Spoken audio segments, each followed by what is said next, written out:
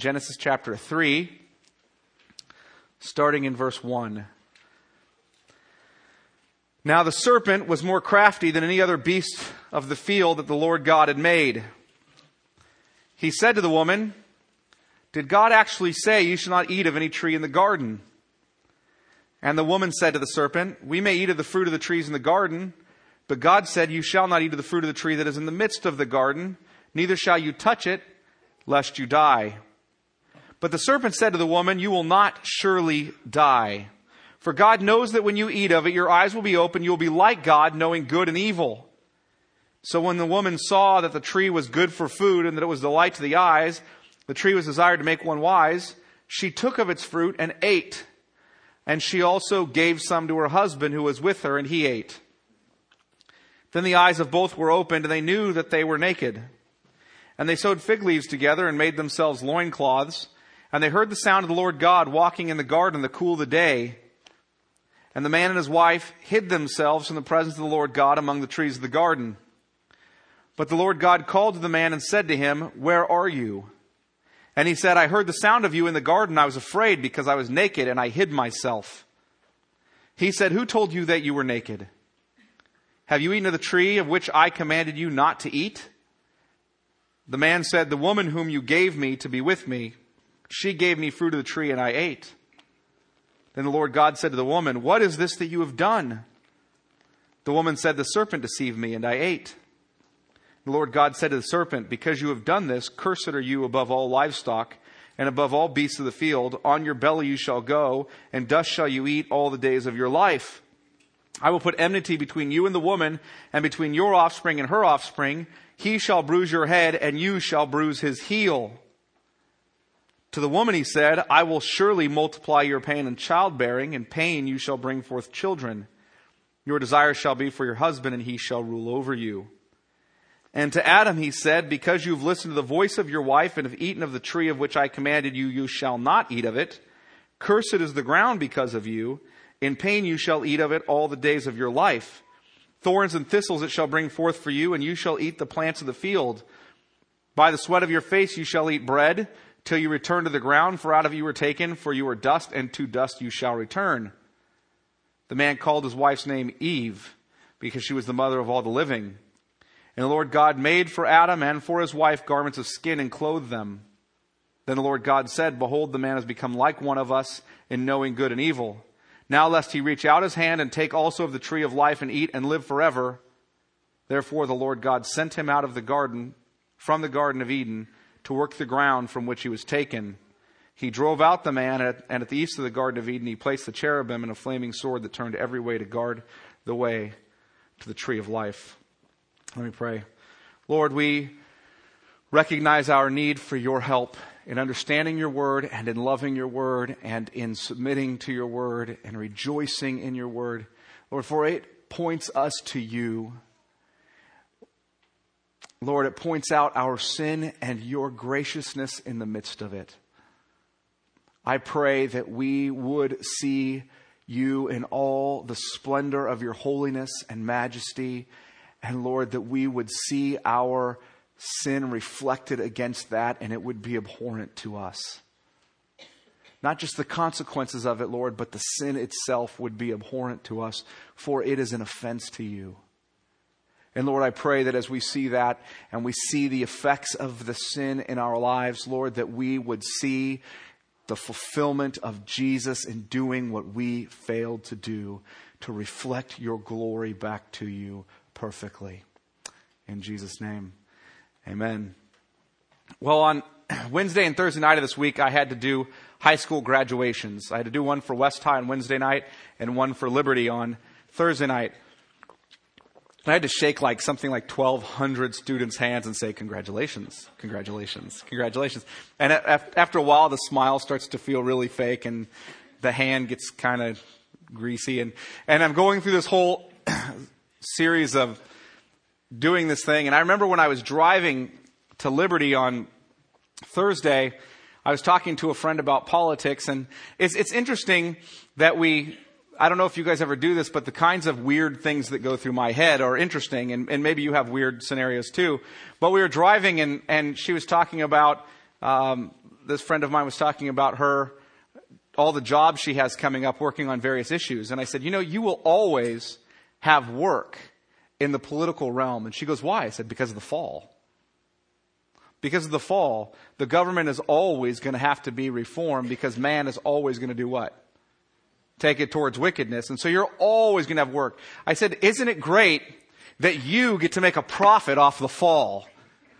It's like a guaranteed profit until Jesus returns, right? If you can find a way to find out what the effects of the fall are going to be in the life of human society and man, you can profit off of it. Isn't that a sick thought? And so I'm thinking of how we could profit off of the fall and the reality of it. And then fall was on my mind. And so I'm sitting there on the stage and I'm watching all of these students, coming in and listening to the graduation speeches and watch this whole thing and realizing I have to get up and give a speech here in a minute. And they've given me 3 minutes to talk about something about how I've been inspired by the world around me. And I thought to myself, I'm going to have to be really careful here because I could get the district sued. And I actually thought to myself, I'm going to talk about God somewhat generically, but I'm not going to talk about Jesus specifically because it's against the law for me to do so. And I sat there and I reflected on that. And I thought, wow, if that isn't an evidence of the fall, the very fact that if I as a public official stand up and use the name Jesus, I'm breaking the law. We face a lawsuit. His name is off limits. I thought to myself, I feel like going to the podium. I didn't do it, but I feel like going to the podium and saying, now students, now that you're adults, I want to clue you in on a reality that maybe you're not aware of. There is a word in American society that's illegal. I want you to know what it is. It's a 5-letter word. It starts with J, and apparently it's dirtier than any other word because if I say it, the district could be sued. It's Jesus. It's pretty bad, isn't it? But I restrained myself because I was being mature and responsible. Isn't that sad? The effects of the fall have gotten so far that the one thing that crowd of thousands of people, many of whom, possibly most of whom, don't know that they're blind and lost and struggling with all of this sin. They're dead in it. The one thing they need to hear about is Jesus, and that's the one thing it's against the law for me to tell them about. That's sad. It's sad that we see the effects of the fall all around us all the time, don't we? And we see how it's rotted out our own government and continues to rot out our own government. But we also see how it rots out our own lives, our own relationship with Christ, and our relationship with each other, and our relationship even with the creation. Rots it all out. The fall affects everything, and we see it all the time. Today I want you to understand the story of the fall a bit, and I want you to see how the fall got man kicked out of God's kingdom. It got him kicked out of God's kingdom. And then the 3 relationships that are affected by that. And then I want you to point you toward the solution to it. So that's kind of the direction I'm going. What's the story of the fall? How did it get us kicked out of God's kingdom? What are the 3 relationships that are affected by it? And what's the solution to it? Because it did. It got us kicked out of God's kingdom. Now, what do I mean by that? What do I mean that it got us kicked out of God's kingdom? If you were here last week, you heard about the beginning of the story. The beginning of the story in Genesis 1 and 2 is that God creates us for His own glory as our sovereign king, and we are His people in His place, the Garden of Eden, under His rule and blessing. And everything is perfect. The relationship between man and woman is what it's supposed to be. It's perfect, without sin. The relationship between man and God is what it's supposed to be. It's perfect. It's without sin. The relationship between man and the creation is perfect. It's what it's supposed to be because we were perfectly in God's kingdom. And then man sinned. That's the story we read today. And when that happened, they were booted out of God's kingdom. Now, were they still on God's planet and is God still sovereign over all things? Yes. But they were no longer, man was no longer God's people in God's place under God's rule and blessing in the way that the Bible speaks about the kingdom of God. He no longer had a right relationship with God, and because he no longer had a right relationship with God, he no longer had a right relationship with his fellow man, and he no longer has a right relationship with creation. He's going to experience the effects of that until God returns to restore it all. Now, he can get back into God's kingdom as a believer, but he's going to experience the effects of getting out of there, of being kicked out. So that's what we want to look at. Adam and Eve were in God's kingdom, right? They were God's people in God's place, under God's rule and blessing. And they experienced perfect rest. Rest in a relationship with him, or peace with each other and with the creation. However, the creation was corrupted by sin. Right? It was corrupted by the fall, and as a result, he's kicked out. That's the simple story. We're just going to get to the depressing part mostly today. Right? So let's start by looking at how it took place. Look at Genesis 3, 1 through 6. How did this all take place? I want you to notice that Satan arrives, verse 1. Now the serpent was more crafty than any other beast of the field that the Lord God had made. How do we know that the serpent is Satan? Because we can go forward to Revelation and find that out. The rest of the Bible explains to us the serpent is Satan.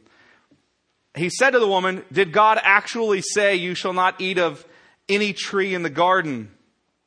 So he starts right out of the gate by saying, did he really say you can't eat of any tree of the garden? So he's kind of questioning the word of God, and he's kind of giving him kind of presenting this half-truth. Because God never said they couldn't eat of any tree in the garden. What did God say? You can eat of every tree except that one tree. And so Satan is trying to say, look at how oppressive and God is. He's trying to take things away from you. He doesn't want you to have any fun, does he? Look at him. He said you can't, did he really say you can't eat from any tree in the garden? And she corrects him. She recognizes that Satan's wrong, so she corrects him. Look at verse 2. And the woman said to the serpent, we may eat of the fruit of the trees in the garden, but God said, you shall not eat of the fruit of the tree that is in the midst of the garden, neither shall you touch it lest you die. So I'm going to correct you. We can eat of any tree, just not that one. And if we eat of that one, we'll die. Why? Did that one tree, was it a magic tree? Did it have magic apples? No. First of all, we don't know what fruit was on the tree. Right? It doesn't really matter whether there was any power attached to that particular tree or the fruit in it. What matters is God said, don't eat from it. And if you eat from it, you're disobeying me. And disobedience to my law equals death. Period. And he goes on and he says this. So the woman, but the serpent said to the woman, verse 4, you will not surely die. Now he just comes to outright lie. Okay, the half-truth didn't work. I'll just go straight to the outright lie. You won't die. It's not going to happen. Don't trust that. Read on. For God knows that when you eat of it, your eyes will be opened and you will be like God, knowing good and evil. Hear what he's accusing God of? God's telling you not to eat of it because if you eat of it, you're going to be like him. He wants to keep something from you. You could know good and evil. Yeah. Exciting proposition, isn't it? Right now, all you know is good. You know, you could know evil too. Oh, yeah. Thanks, Adam and Eve, right? So he starts with a lie. They'll know evil because they'll participate in it. Do you hear that? Do you know that God knows evil because God is good and the opposite of what God is evil, right? Opposite of good is evil. God knows evil because he's good. You violate or transgress his law, which perfectly reflects his character. That's evil. That's how he knows it. He doesn't know it from experiencing it, from participating in it. He knows it because of who he is. Adam and Eve could know good and evil that way. They could know it because they know the good and they know God's command, and they know to disobey it would be evil. What Satan is asking them is not just to know it in that regard. Satan is saying, you could know it experientially. You could experience it. And so they're like, okay. He promises them that they can be like God, which is a lie. God hasn't experienced evil, but it's a lie. You can be like him. You can exalt yourself. That's what he's appealing to. And Eve was deceived, right? What happens? Look at verse 6.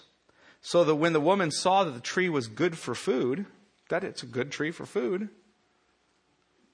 and that it was delight to the eyes, and that the tree was desired, it's kind of this lust starts to build, to make one wise, she took of its fruit and ate, and also gave some to her husband who was with her, and he ate.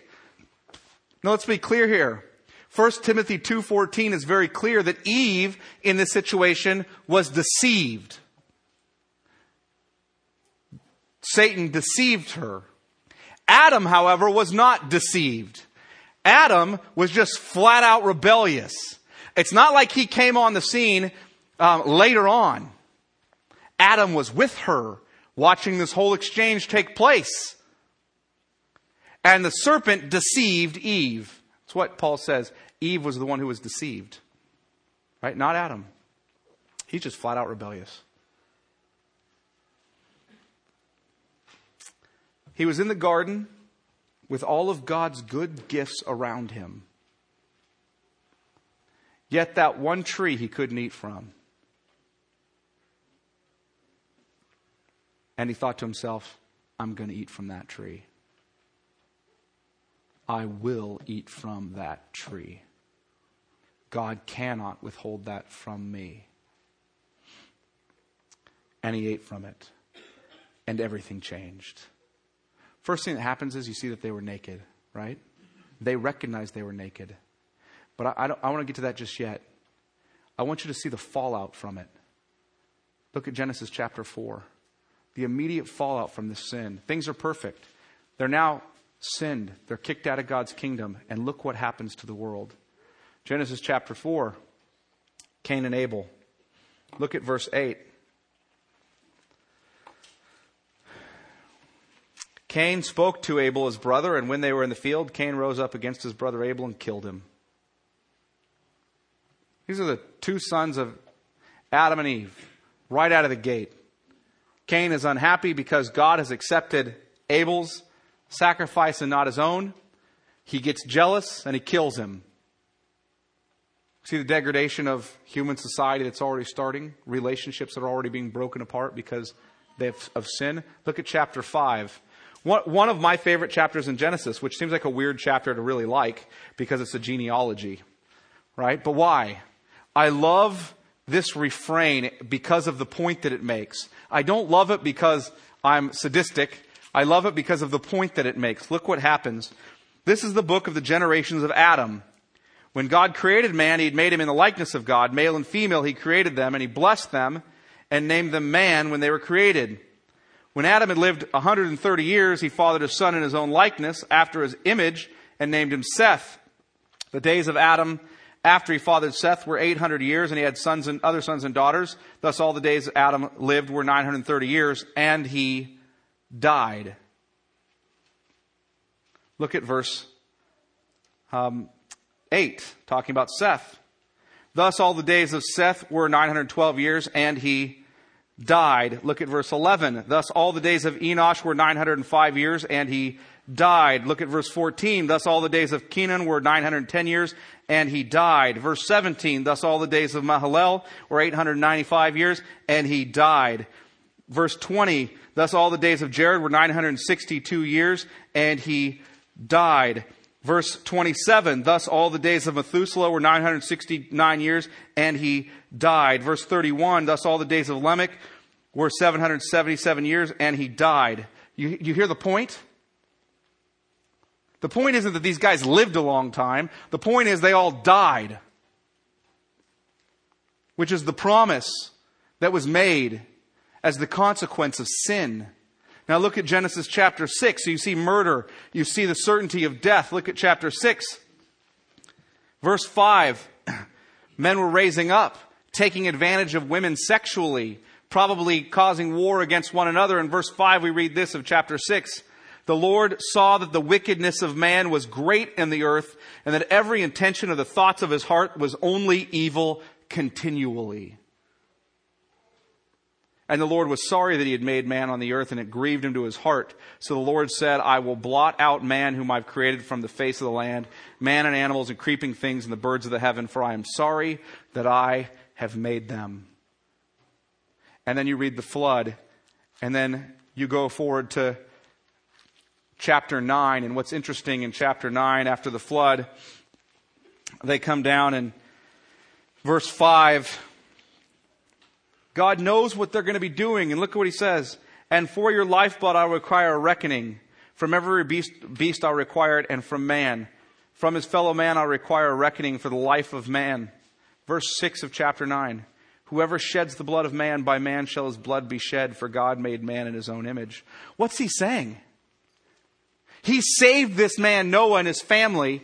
They get off the ark to repopulate the world. And the first thing that God does is gives them a covenant. And part of that covenant is that there's a law with a penalty. Because he knows that man is going to start murdering man again. Is that a good statement about us? First thing off the ark. Okay, when one of you guys kill another one of you, death penalty's coming. What does that assume about the thoughts and intentions of man's heart? Look at chapter 11. He gives all these nations, and then in chapter 11, verse 1, it says this. Now the whole earth had one language and the same words. And as people migrated from the east, they found a plain in the land of Shinar and settled there. And they said to one another, come, let us make bricks and burn them thoroughly. And they had brick for stone and bitumen for mortar. Then they said, now listen to what they want to do. Come, let us build ourselves a city and a tower with its top in the heavens, and let us make a name for ourselves, lest we be dispersed over the face of the whole earth. Do you hear that? Let us make a name for ourselves. Just the pride in man. Do you guys see the effects of the fall just being unloaded here? We're going to see next week some pictures of redemption in the middle of them, or God's grace in the middle of these effects of the fall. But what I want you to understand preeminently about Genesis chapter 3 through Genesis chapter 11 is it's a picture of what happened because Adam ate that fruit. And it's a very, very sad, bleak picture of what happened because Adam ate that fruit. And we need to make that clear. That's what that whole section is about. Genesis chapter 12, then God really begins the work of saying, I'm going to bring my Messiah, bring you back into my kingdom. But this is what it looks like when man is out of the kingdom of God. Do you hear that? When he's booted out of the kingdom of God, when he's no longer God's people in God's place under God's rule and blessing, this is the effect. This is the picture of what it looks like. And that's what Moses was making clear. Well, there are three relationships affected in the midst of this. Three relationships. The first one is our relationship with God. When sin entered the world, we became lost or alienated from God's presence. What happens at the end of Genesis 3? God does what with Adam and Eve? He kicks them where? Out of the garden, right? God says, no more, you're out. You're out of my place, out of my presence, no longer under my blessing. You are no longer my people. And he boots them out. And now man is alienated from God because of his sin. He's lost. Man at this point is no longer God's people in God's place, under God's rule and blessing. Instead, man is described as lost, alienated, enemies of God. Certainly God is still ruling the earth. But to be in his kingdom in a biblical sense is to be his people in his presence under his rule and blessing.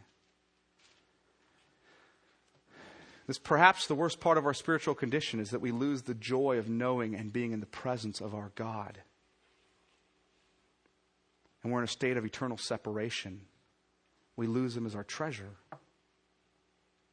in our sin. Well, I want to talk about the effects to our relationship with God that come out of that. And I'm going to be brief, and you're not going to think I'm going to be brief because I have 11 of them. But trust me, I will be. 11 effects of the fall to our relationship with God. You ready? You don't have to write them all down. You can always listen to the sermon again. Here they are.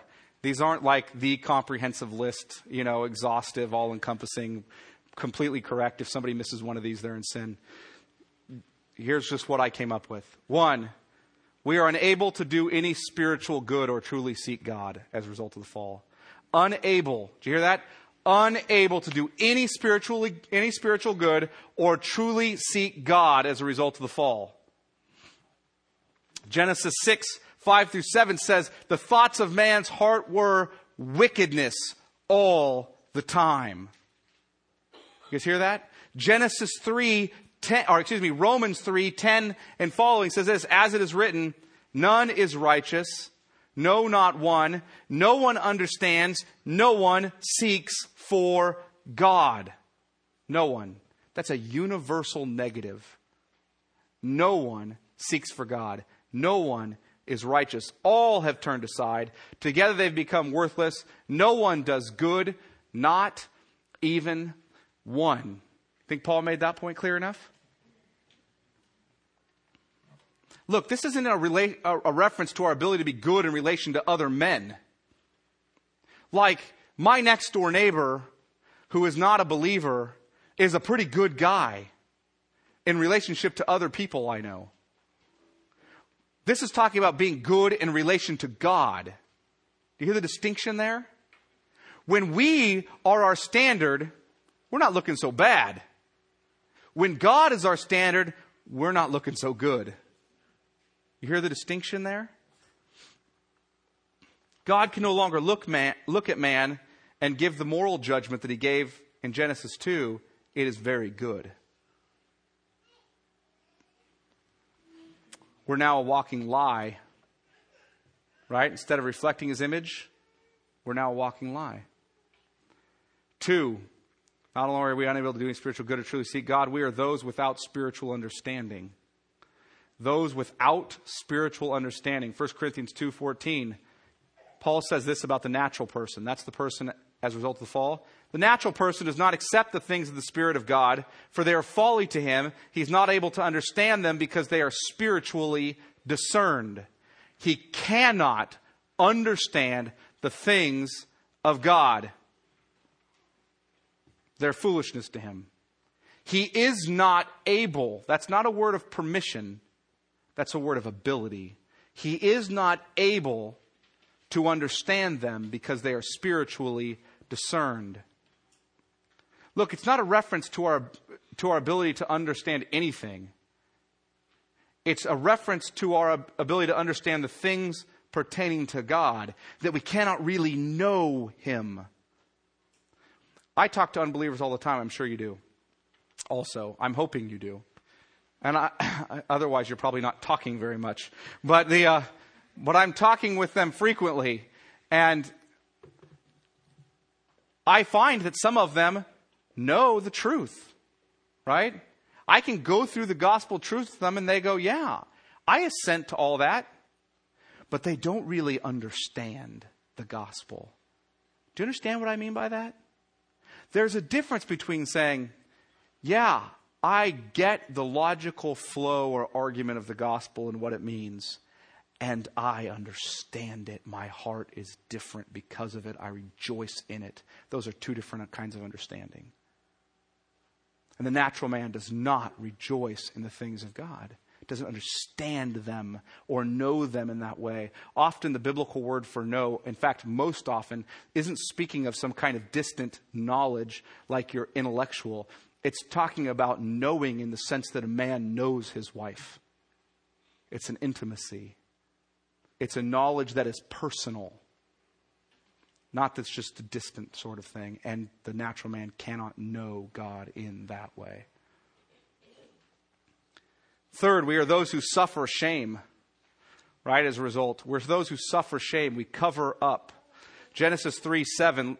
Look at 2:25 real quick, because it's interesting how Moses ends the chapter 2 of Genesis and then goes into chapter 3. Chapter 2 of Genesis says this, and you're going, why does he throw this on? Does he have a weird imagination? All of a sudden Moses just says in verse 25, and the man and his wife were both naked and were not ashamed. Thanks, Moses. That's helpful for the creation account. The two of them were naked and weren't ashamed. Why is that there? Well, you don't understand the context of that until you look down at chapter 3, verse 7, when he says this. Then the eyes of both were opened, and they knew that they were naked, and they sewed fig leaves together and made themselves loincloths. And look at verse 10. And he said, I heard the sound of you in the garden. I was afraid because I was naked, and I hid myself. What's the issue here? What Moses is making clear at the end of Genesis 2 is that man was not suffering shame for his sin, because he didn't have any sin, so he had nothing to be ashamed of. But the moment that man sinned, he had to cover himself up because he was ashamed. And you guys know how this happens and how you try to hide from shame. And what we're talking about here is not the good kind of shame necessarily. It's the kind of shame we try to cover up on our own attempts, right? We find a way to hide ourselves. We have our own fig leaves. Adam and Eve created some. They took a couple leaves and covered up their body parts. We do it a different way. We try to cover up our sins by lying about it or minimizing it, right? Because we're ashamed. Or maybe we'll only confess the sins that we think won't make us look so bad to others. My tendency is to want to give you just enough for you to go, man, he's humble the way he shares that. But not enough to where you go, man, he's sick. Right? Just enough. Want to hit that line. We also cover up our sin by talking about sin in a corporate sense rather than a personal sense. We're all sinners. So you're in a small group, you're going around the circle, and everybody goes, yeah. You go, I sin. You know how we're all sinners. We all lust and, rather than saying, man, last week I was looking at porn and I'm feeling guilty and it was wrong and can you help me? We say, we all lust.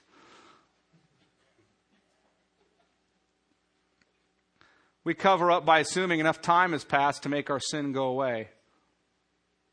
Right? Just when time passes, we don't worry about it anymore. That was way in the past.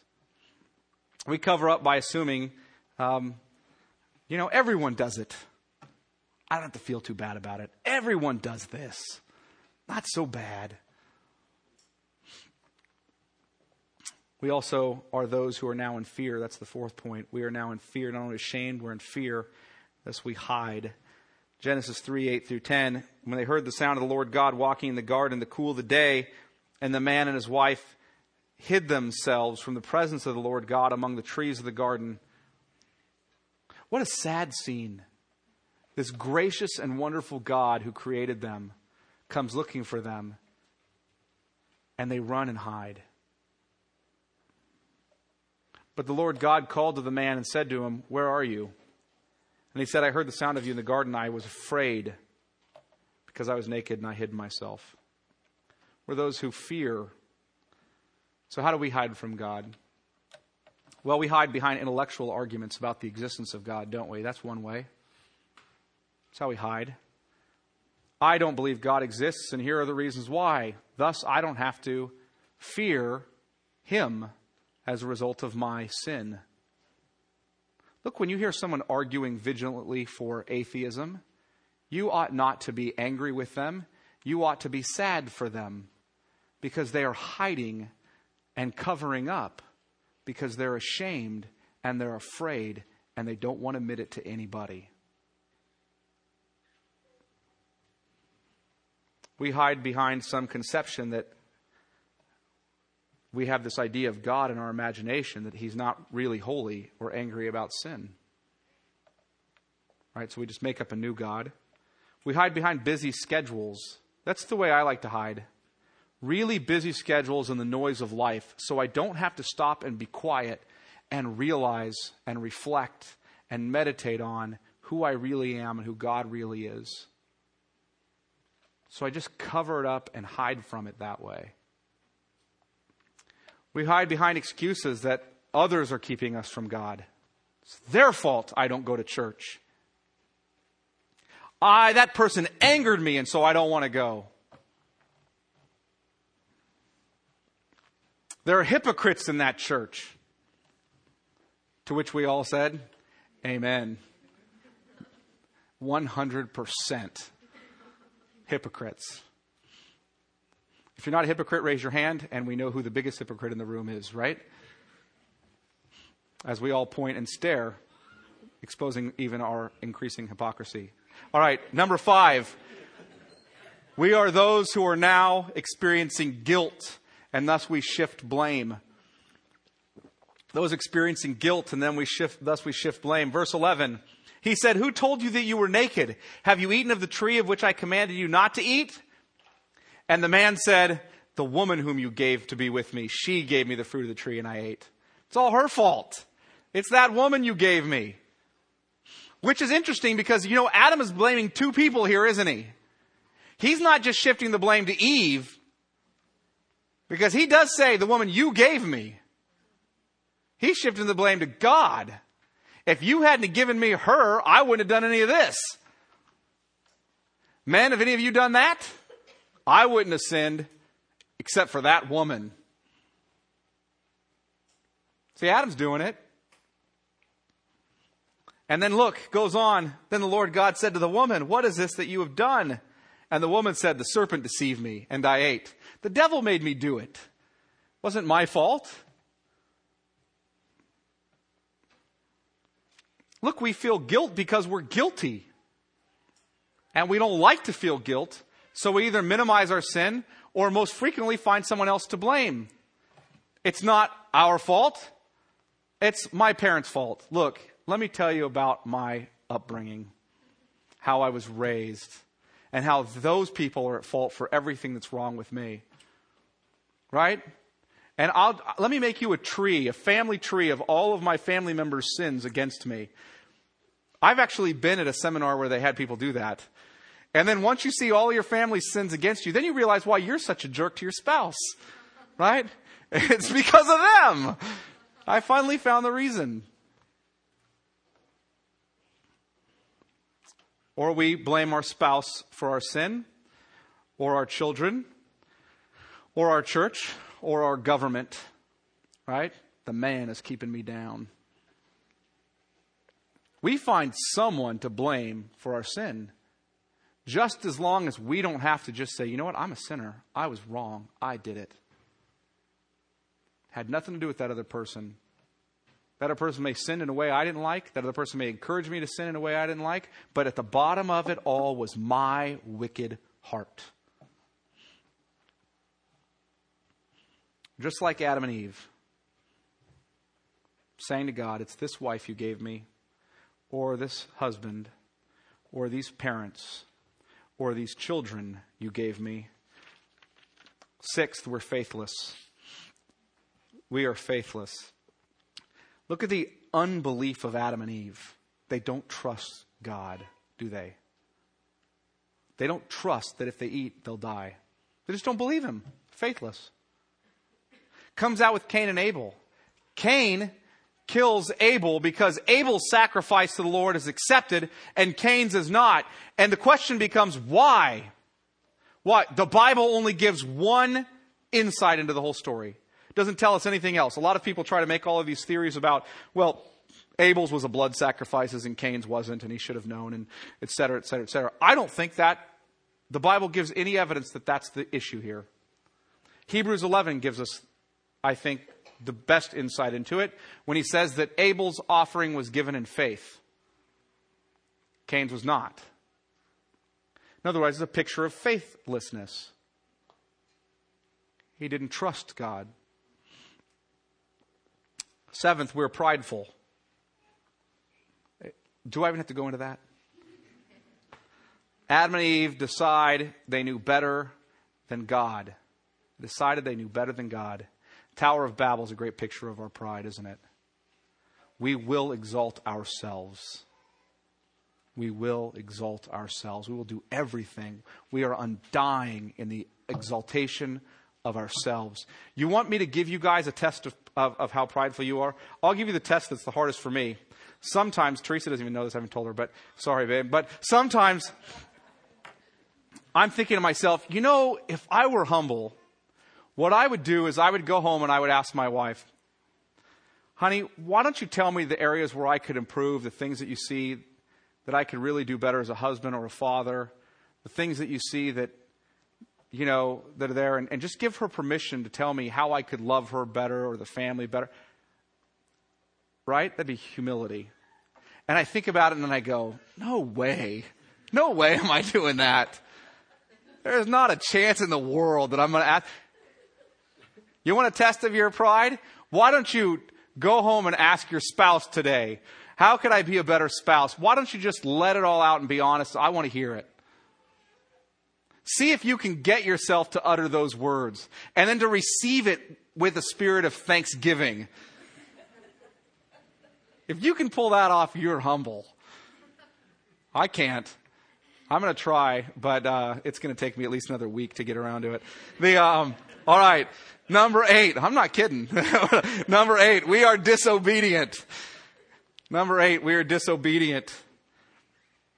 Adam and Eve just flat out rebelled against God. We do all the time. Number 9. We're idolatrous. We give glory to someone or something other than God. That's what Satan tells them. You can be like God. Idolize yourselves. We don't worship wooden images, I realize, but we do worship hood ornaments. Right? I was just thinking about this yesterday. I was brushing my teeth and I heard my son say, "Hey, Daddy, da-da-da-da." I don't remember exactly what he said.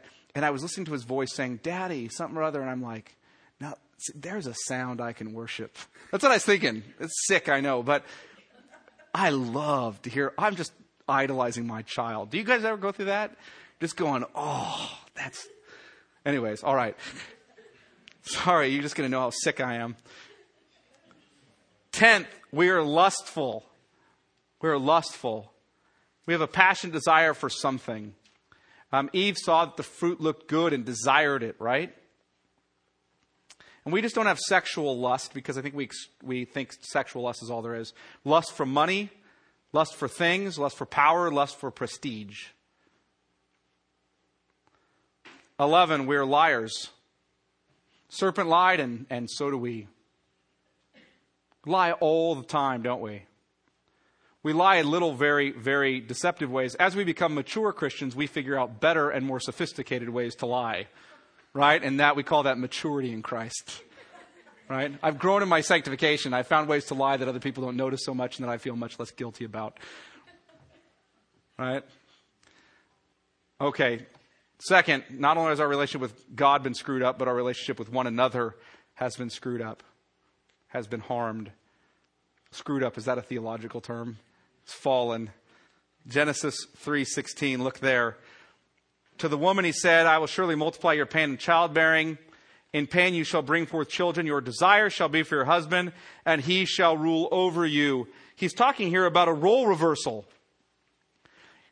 He is not talking about, in spite of some theologians who argue that what God's saying here is that your desire shall be for your husbands. He was just talking about childbearing. Now he's talking about sexual desire. But he shall rule over you. Is this some kind of contrast? So what is going on here, some say, is this is sexual desire. That this woman is going to have this raging, uncontrollable sexual desire for her husband. Look, I don't know any husband that will ever complain that that's an effect of the fall. I just can't take it, man. She won't leave me alone. I am so upset about the fall. I've never heard a man say that. Not once. Not once. That is not what this is talking about. I wish that was an effect of the fall. It was not. It was not an effect of the fall. What he's talking about here is the desire to control or manipulate. It's used in Genesis chapter 4 when God warns Cain that sin is crouching at your door and it desires to have you. Same Hebrew word. but you must master it. In other words, it wants to rule you. It wants to be your master. And what this is talking about is the idea that women want to rule. They want to be in control. And the men are supposed to be. And what's happened in the role reversal or confusion is that women now desire to be in control rather than submissive. And men now desire to rule in a way that is oppressive rather than it's loving and humble. It's all been screwed up. Look, the woman's role isn't the only part that's been screwed up. The man's role has been screwed up as well. Men don't want to lead in a way that's loving, and women don't want to submit in a way that's loving. Neither one of them want to do it. I talk to people, couples in relationships all the time when I'm doing counseling, and I'll talk to a woman and she'll go, yeah, I tried the submission thing. Good. Did you try it because you were being humble and you loved God and you trusted God to care for you no matter what your stupid husband did? Or did you just try it because you thought maybe that would work? I thought maybe that would get me my way. Okay. Now I'm trying the control thing because that seems to be more effective. Right? Husbands lead the same screwed up way. Our relationships have been messed up because of the fall with each other. Shows up with Cain and Abel. The first time it really shows up is the murder of Abel, right? Conflict that happens. Third, our relationship with creation has been forever marred. We have physical consequences of pain and suffering. If you look at 3:16 there, to the woman he said, I'll surely multiply your pain and childbearing. In pain you shall bring forth children. We've all, whoever is anyways married or a woman who's had a child or any of that, you've all experienced that. We all know that's true. Pain and childbearing has come physical pain. Our relationship with creation is not what it was supposed to be. The other part of it is death. Right has come. So you have pain and suffering and death. Look at what happens to the man. Verse 17, to Adam he said, because you have listened to the voice of your wife and have eaten of the tree of which I commanded you, shall not eat of it. Cursed is the ground because of you. In pain you shall eat of it all the days of your life. Thorns and thistles it shall bring forth for you, and you shall eat of the plants of the field. By the sweat of your face you shall eat bread, till you return to the ground, for out of it you were taken, for you were dust, and to dust you shall return. In other words, you will painfully labor and toil. You will suffer. You weren't meant to do that. Work was meant to be a joy, but now it will be a burden for you. Childbearing was meant to be a joy, but now it will be painful. Our relationship with the creation has changed, but also so has death changed our relationship with creation. And now we return to the dust, which is why Paul says in Romans 8 that the creation is longing for the revealing of the sons of God. Why is the earth waiting for us? Because we weren't supposed to be buried there. And so the earth is longing for the resurrection of our bodies, Paul says in Romans 8. Because our relationship with the creation has been screwed up by the fall. Now look, if I left you there at the fall, if I left you there, you'd be tempted to do one of two things. Tempted to despair and say, forget it. I may as well run after my sin. Or I'd be tempted to say, I better clean up my act and assert my own righteousness. Because those would be your only two options if I left you there. Either way, you'd be missing the gospel. The good news. You'd be missing the word that I said at the beginning of the sermon I'm not allowed to mention in public forums where students are present, which is Jesus, your only hope. What people need to hear is the gospel. They need to hear about Jesus. They need to hear their only hope out of spiritual death and lostness is Him. The truth I want you to see, and that I pray people in this community would see, and I pray people around the world will see, is the truth about Jesus Christ in all His glory. Is the fact that Jesus did what we've failed to. I want you to hear this. I want to end with this, and I've read this to you before. I don't want you to despair and try to clean yourselves up. I don't want you to do either one of those things. But I want you to hear about Jesus and rejoice in him. And so listen to this. I want to conclude with it. The fall brings unrighteousness. Jesus is our righteousness. The fall brings us spiritual ignorance. Jesus is our wisdom. The fall makes us lost. Jesus seeks and saves the lost. The fall makes us guilty. Jesus takes our guilt upon himself. The fall leaves us naked and ashamed. Jesus is our covering. The fall leaves us fearful of God. Jesus reconciles us to God and gives us boldness to approach the throne. The fall leaves us faithless. Jesus is our faithfulness. The fall leaves us in disobedience. Jesus was obedient even to death on a cross. The fall leaves us as idolaters. Jesus glorified only the Father. The fall leaves us in lust. Jesus was tempted in every way, yet without sin. The fall leaves us in our lying. Jesus is the truth. The fall leaves us in broken relationships and conflict. Jesus is our peace. The fall leaves us in racism and social strife. And Jesus makes us one new man. The fall leaves us in pain and suffering. Jesus suffered for us and is the ultimate healer who will restore all things. The fall leaves us in leaves us to physical death. Jesus is our resurrection. The fall leaves us blind. Jesus opens our eyes. The fall leaves us deaf. Jesus gives us ears to hear. The fall leaves us hard-hearted. Jesus gives us new hearts. The fall leaves us in our slavery to sin. Jesus gives us freedom. The fall leaves us in darkness. Jesus is the light of the world. The fall leaves us groping for treasure in this world and awaiting certain eternal punishment. Jesus is our treasure and our eternal reward.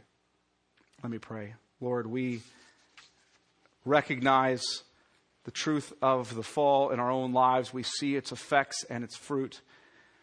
Lord, we are grieved by our sin and its destructiveness. And Lord, at the same time, we are thankful for Jesus. For he was everything that Adam was meant to be but failed. Everything that Israel was meant to be but failed. Everything that we were meant to be but failed. He was righteous. He was obedient. He was one who lived for the glory of his Father only. Lord, we're thankful for him. We know we can't do it. Lord, without our Savior and Lord Jesus Christ, we would be left to our despair or to our sad and lame attempts to be holy. Lord, we know because of him, we are left with the privilege of rejoicing in him. We are left as those who are declared righteous and will be glorified in your holiness and see you for all your worth for eternity. In Jesus' name, amen. The band can come forward. We're going to take communion. I want to